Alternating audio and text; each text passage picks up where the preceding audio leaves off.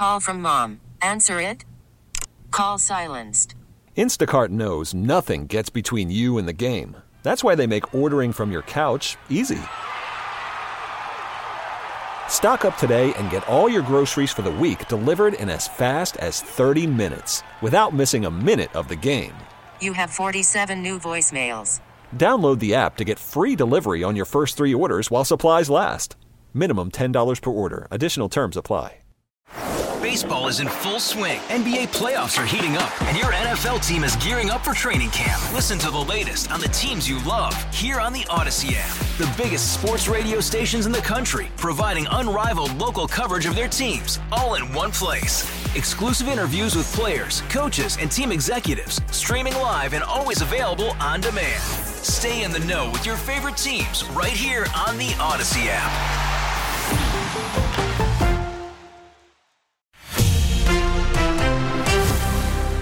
It is 9:34 as Total Information AM continues. For many of us, the holidays can be punctuated by grief and loss.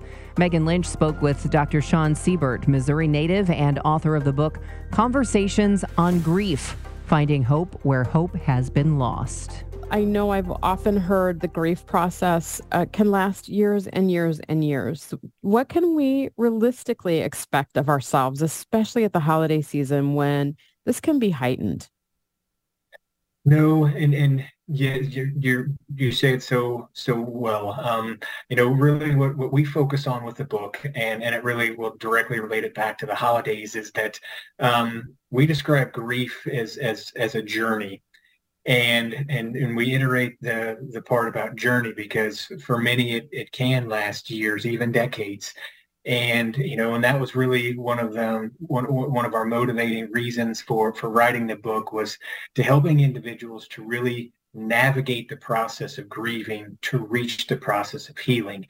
We recognize that grieving and healing are interconnected, and they will be for the duration of our lifetime. And so what we really focus on doing is how do we help individuals and provide a resource to them so that they can navigate the process of grief in a healthy and meaningful way, because that's where we see individuals when life gets troublesome, is when we choose to not process our grief, or when we process it in unhealthy ways.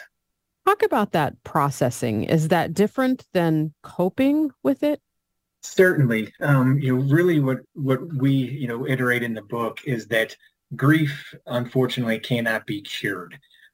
Meaning, and the first thing that we talk about in the book, and really what we've done is we've created a guide. Our book is a 4-week guide that helps individuals to navigate this process. And we start at the very beginning, in our words, that grief is a wound. And, and we articulate it in such a way so that if you are with someone, whether it be a significant other or a close friend or a family member, and you don't fully understand the grief that they're experiencing, we try and put it to words so that it becomes a relatable topic. And with being wounded, we describe it in such a way that it is a pierce that we have never felt before. And we are not the same person that we were, as I described, 1/1 trillionth of a second prior to that grief event happening. And what we help individuals to do is we don't want individuals to get stuck in their grief. As we navigate this journey, we're going to feel things, and we have to really be mindful and self-aware of what we are feeling, what we're experiencing. Not that we shouldn't feel those things, but what we really focus on is helping individuals be very self-aware of their grief, to self-reflect during that process, and to really focus on self-care. I often hear people describe this at the holidays as the empty chair at the table. How do we learn to accept that empty chair, but then look at all the other things that are around us still? No, that's the empty chair is certainly one a very for some it's a very heavy feeling. that we almost dread as we enter the holiday season. And this is one of the things where we worked very diligently to be able to have this book available during this season, because depression rates do increase during the holiday season. Feelings of loneliness certainly increase during the holiday season.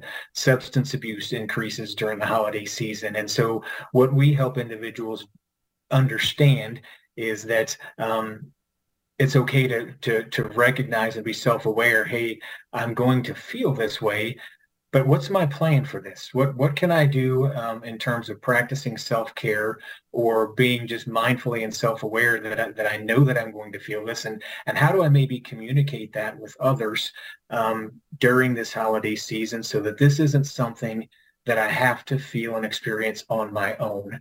One of the things that we iterate in the book is that grief cannot be, you can't go alone through this process, that it is, in order to heal, we have to have a trusted source or trusted sources that we can express our grief in a healthy way to. And in that relationship, certainly with healthy boundaries, allow individuals and yourself to better understand and navigate these emotions in advance of them actually being experienced. That is really hard, because I think for a lot of us, when you're watching someone who's dealing with grief, especially at the holidays, sometimes we don't know really how to help that person, whether we say something or we don't say something, for example. Well, it's one of the key points that we iterate very early in the book is that grief is awkward. And that's why we talk about this. The conversations on grief is how do you navigate and have that conversation. So part of what we help individuals to understand is we're just very open to say grief is awkward. And one of the most challenging things for an individual that is experiencing grief is individuals don't know how to engage you and how to interact with you. And so, what we help individuals to understand is, what are ways that you can approach this? And, and it doesn't have to necessarily be the elephant in the room. You can, discuss with an individual, hey, how are you feeling today? How are you feeling in this moment? Is there anything that I can do for you? Or to recognize that, and to just be very self-aware and say, recognizing, not trying to be too personal with you, but I recognize that your grief in this moment can certainly be possibly be heavy, and if there's anything I can do or be there for you, just let me know. Because part of what we really encourage is there's the stigma behind just grief, and how do we talk about it, and or maybe I shouldn't say anything, and to let people know that it's a socially acceptable thing to recognize that grief is a natural part of the human experience, and we all are going to experience it in some capacity in our lifetimes. So we don't necessarily have to feel uncomfortable avoiding it.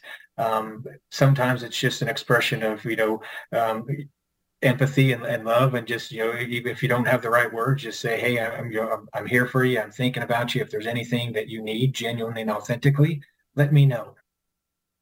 Dr. Siebert, we've been talking about grief in the context of death, but there's other grief that we experience. I think it's more pronounced at the holidays sometimes. For example, when someone might be critically ill, or we're watching a loved one decline and wondering if this might be the last holiday that we have with them. Do you have any other strategies for how we work through that? I'm really glad that you mentioned that, because we grieve so many things. We grieve divorce, we grieve failed businesses, we grieve broken families, and we grieve the loss of pets. It's the list of life hardships that we grieve is numerous, and so for all of us, recognizing to be self-aware of